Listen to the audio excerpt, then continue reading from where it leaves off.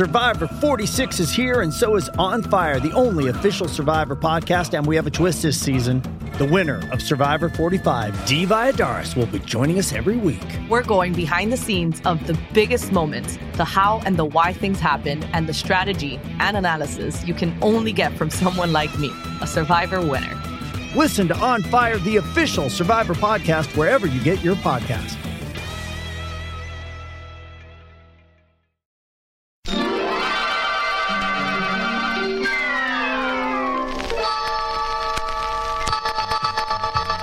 Welcome inside the Celtics Life podcast. I'm Justin Quinn here with friend of the pod and former NBA scout Alton Lebrecht to talk about the top of the NBA draft, as well as to review the deal that Danny Ainge just made from the top pick from a relatively unbiased, or at least a not green-tinted point of view. How's it going, Alton? It's going pretty good. I think that's a accurate description in my opinion.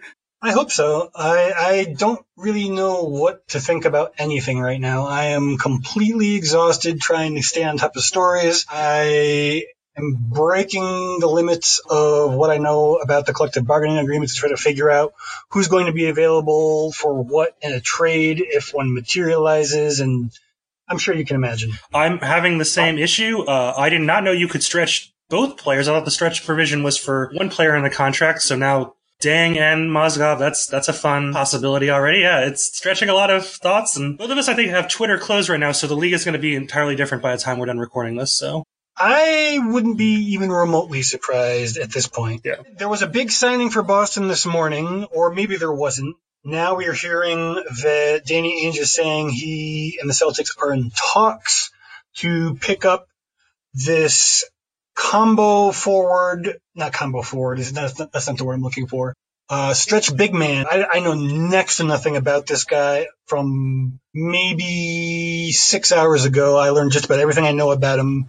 He is playing for Bundesliga, or was playing for Bundesliga. He was an early entry draft option, I think, in the 2014 draft. Didn't get picked and played, but was not taken by the Washington Wizards Summer League in that year. And now we are trying to figure out, evidently he is not signed to the Celtics, but in talks. I think timing may be a big part of it, as well as based on everything I'm getting from the information on this guy, Daniel Theis, I think is how you say your name. Please don't crucify me if you do.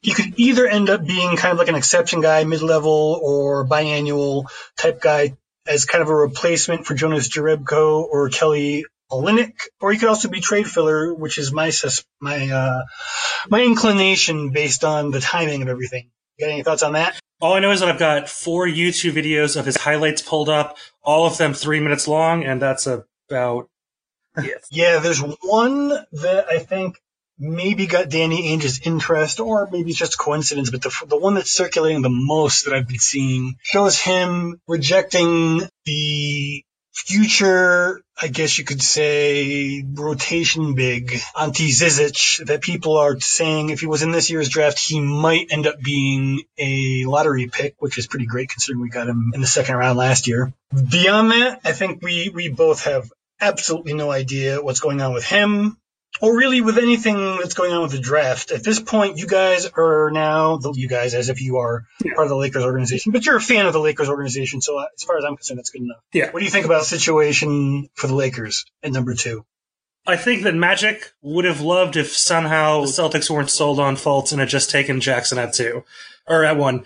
Now that is very clearly not going to happen, I think we are sold on Lonzo Ball. How he fits in, I don't think matters when you're taking someone in the top 5. I don't think you draft positionally. Then if you're in the top 5, Celtics excluded, you take the best player available. This is not the NFL. 1 through 3, those are franchise-changing players. So probably Ball, and I will be okay with it.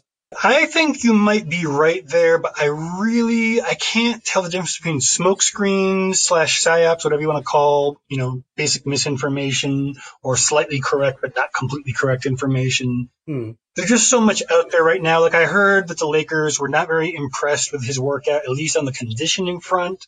I'm not real sure, how factual that is, but that's the general consensus that I have. Have you heard anything to that extent? I think we've all kind of seen those reports. reports. There was some talk about his conditioning not being quite up to scale. There is the issue with his father and how he will exist in the LA media. I feel really bad about putting that on this kid. Everything I've heard from his time at college, from the other players, from his coach, it's that his dad is a personality, to say the least, with a lot of issues I have with him.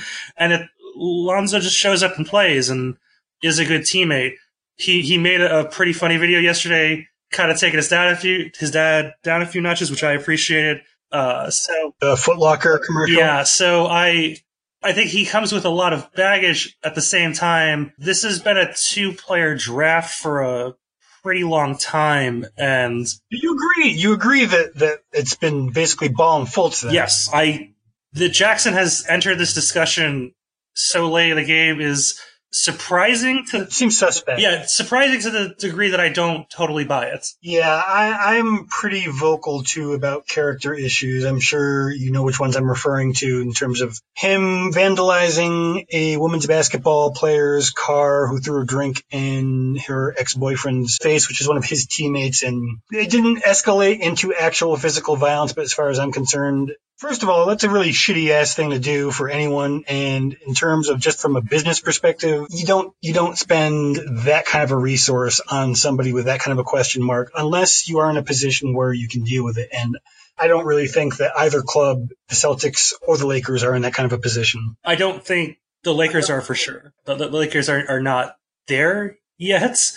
I'd like them to be there. The Celtics probably could handle it. I just wonder a lot about redundancy with Jackson in Boston. You have Jaylen Brown. I just said don't draft positionally, when you're in the top five. But at some point, though, you do need to sort out the situation long term, and that doesn't really put the Celtics in a position of strength, particularly when, I guess if someone else wanted to draft him, for example, the Chicago Bulls, but couldn't get high enough, then I could see something like that happening. But one of the things with all of the questions swirling around the top of the draft right now is I am not entirely clear what Boston's plan is, and I'm worried, and you can tell me if I'm nuts, but I'm worried that Danny Ainge might put himself in a situation where he's left at the altar, so to speak, and he makes some moves that he could probably live down for making. Already he has. If the materialized trade that I'm thinking is in the works doesn't work out because of timing or whatever, there's so many ways it could go wrong, then I could visualize, and I hate to do this to myself, but I could visualize him being stuck with something that isn't exactly what Boston really wanted in the first place.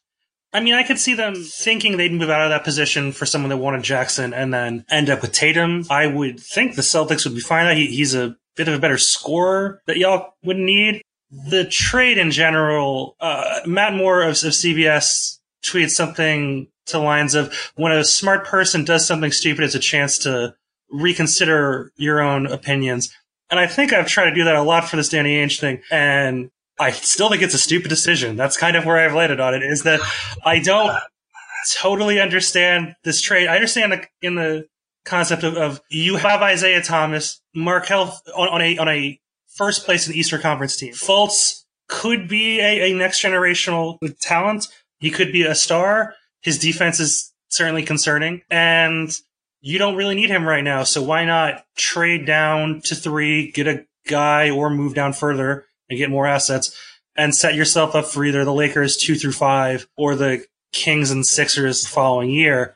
At the same time, it's so bad trying to follow those protections and how, what the value might end up being, trying to extrapolate. Well, if this team ends up with the first pick and then we don't get it that year, then some very good work by Mike Zarin, at least in terms of flowcharts. Anyway. Yeah, the Boston Celtics press release about it, I thought even did a pretty good job, which I wish every team included those kind of details when releasing, trades about draft picks with protection. But, these things change so quickly. 24 hours ago, the idea of the Lakers getting Paul George was kind of a joke, but now it's a thing. And if they get Paul George, they're not going to be 2 through 5. The chances of that when they made that trade are different now, are so different now than when they made that trade. And where the Sacramento Kings could be and where the Philadelphia 76ers now with Fultz, Ben Simmons, and Embiid, and I guess Okafor, where they'll be in 2 years is a really fluid situation. Whereas the number one, so hard to track. Yeah. Whereas the number one overall pick this year with a star point guard, it has such value. I'm sure it's frustratingly difficult to wrap your head around at this point. Listen, if Markelle Fultz is middling or just an all-star, then it makes sense to continue to stockpile these assets. But like, I really do think Danny Ainge's legacy is hinged on this, because if Fultz is a star and the assets don't put the Celtics over the top, this is going to be a moment to look at. The moment to look at, really. I mean, he deserves all the credit in the world for Banner 17, but this is just one of those things where it almost feels like a gambler's compulsion gone wrong. You know, you and I have both kind of dealt with the Patriots constantly stockpiling draft picks and the frustration that comes with that, but this also feels like a repeat of the conversation we had a couple months ago, where Ainge doesn't capitalize completely on an asset and kind of kicks the ball down the field a little bit. And I respect like keeping your options open and the versatility it creates, but this, at some point, you just gotta, for lack of a better turn of phrase, take a dump or get off the pot. You have to capitalize on what you have. Sooner or later, you can continue to stockpile assets, but in the NBA more than probably any other league, when you have your shot at these kind of players, you have to take it. I don't know if Fultz is that kind of player. A lot of people are convinced. Magic certainly was convinced. I was convinced too. And then one thing that I've been noticing, and this was spoken about in the last podcast also by Mark Allison and Topher Lane, there was some concern about the medicals, at least among pundits and analysts, bringing them up in a way that has me wondering if maybe there's a little bit of information under wraps. It's just trying to burst forth with the knee injury he had in high school and the sore knee that had him out for the end of the year and resting and recuperating. Obviously, we're not going to know the answer to that. So, I mean, if you have an opinion on that, feel free. But I think there's always some red flags that we don't probably see. Whether or not they would convince me to not take him, probably not. More than anything, his defense would, but even then, I still favor him pretty clearly over Ball. Celtics blog's Alex Kungu had a really good piece recently about the overhypedness, I guess you could say, of his defensive knocks. And he had me sold at the time. I'm, a little concerned based on some reports that Fultz's workouts weren't, they weren't bad, but they weren't on the level I think some people were expecting. Have you heard anything about how he did with Magic and the Lakers in his workout? He blew Magic away. There was a lot of talk about Magic being just completely enamored. I'm always skeptical about the importance of the workout. Yi Jianlian looked great against a chair in a workout. Yeah. They're not game scenarios, and very rarely do the top stars ever do a competing workout, and that neither of these guys have. But I do know that the Lakers loved him. The Magic Johnson wanted him.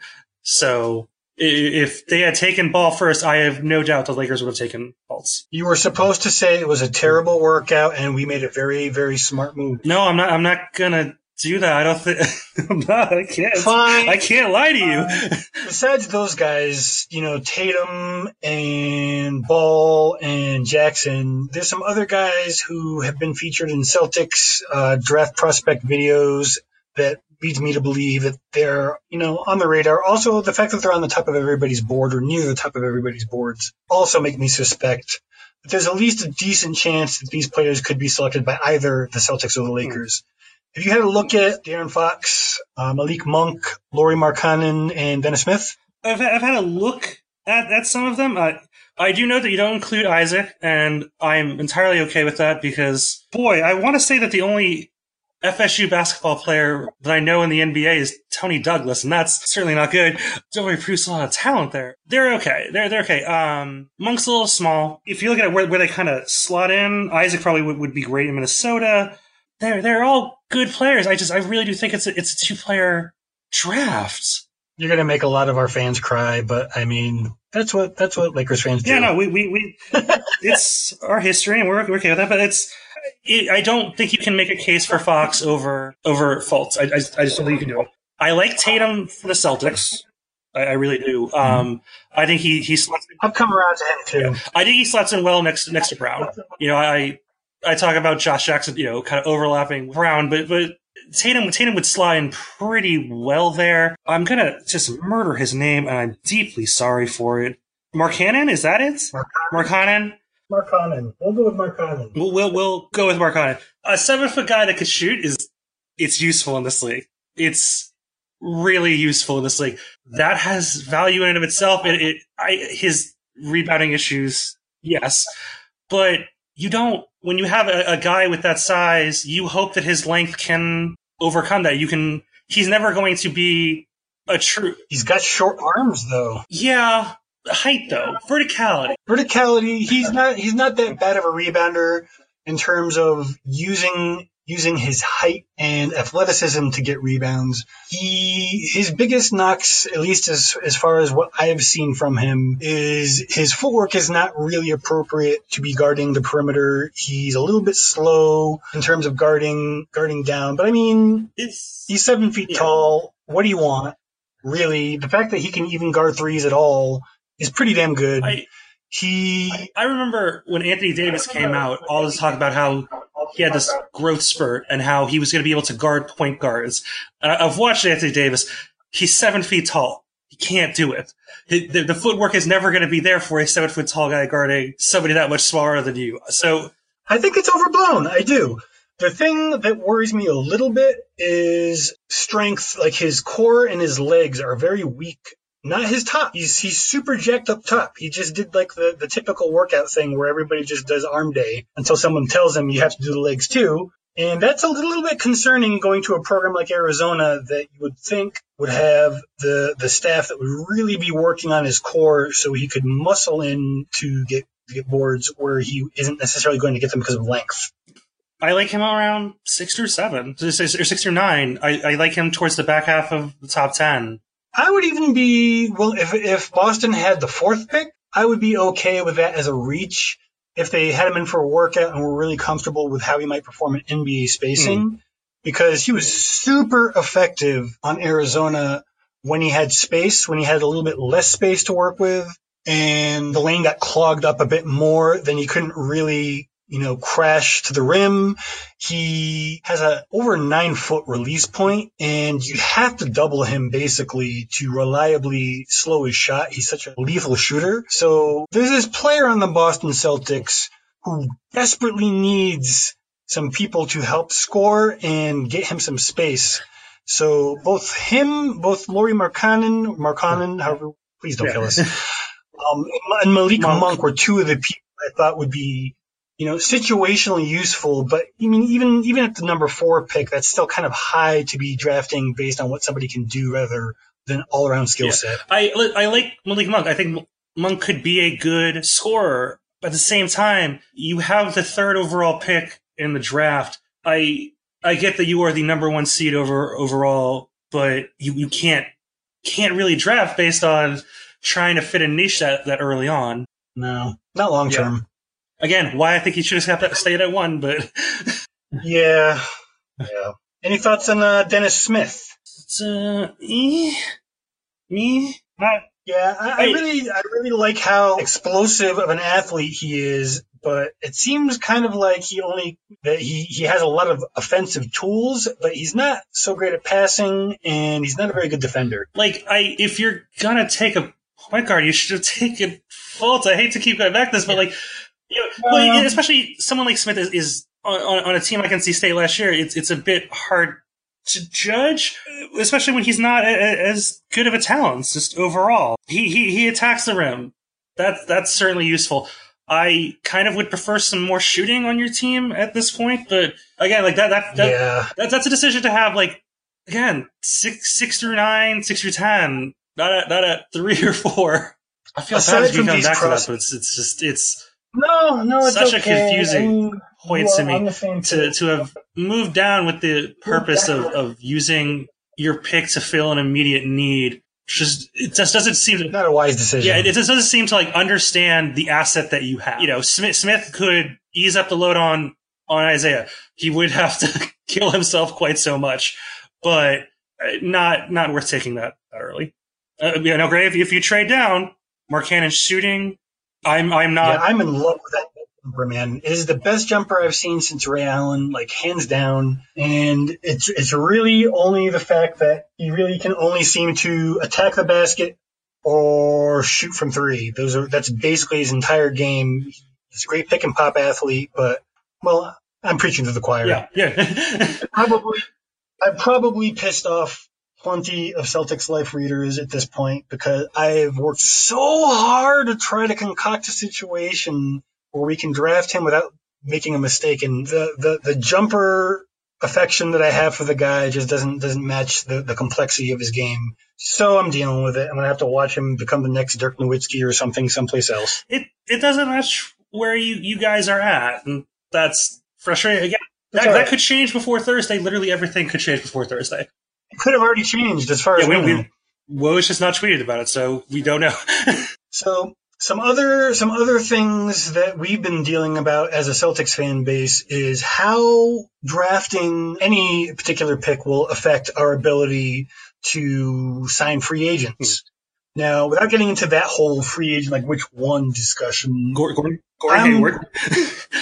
Gordon Hayward is we broached the topic. Gordon Hayward, definitely. Blake Griffin. Gordon Hayward, pretty squarely.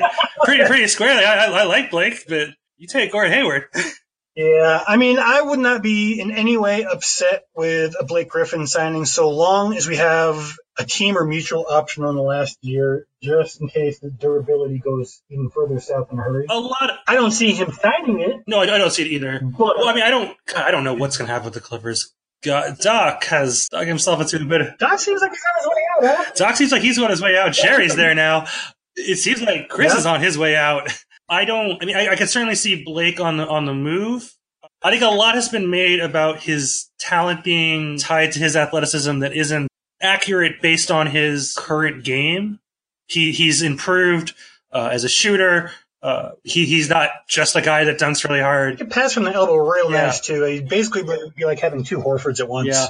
I've seen a number of times this season him hit that pick and pop jumper from the elbow that KG used to do for y'all.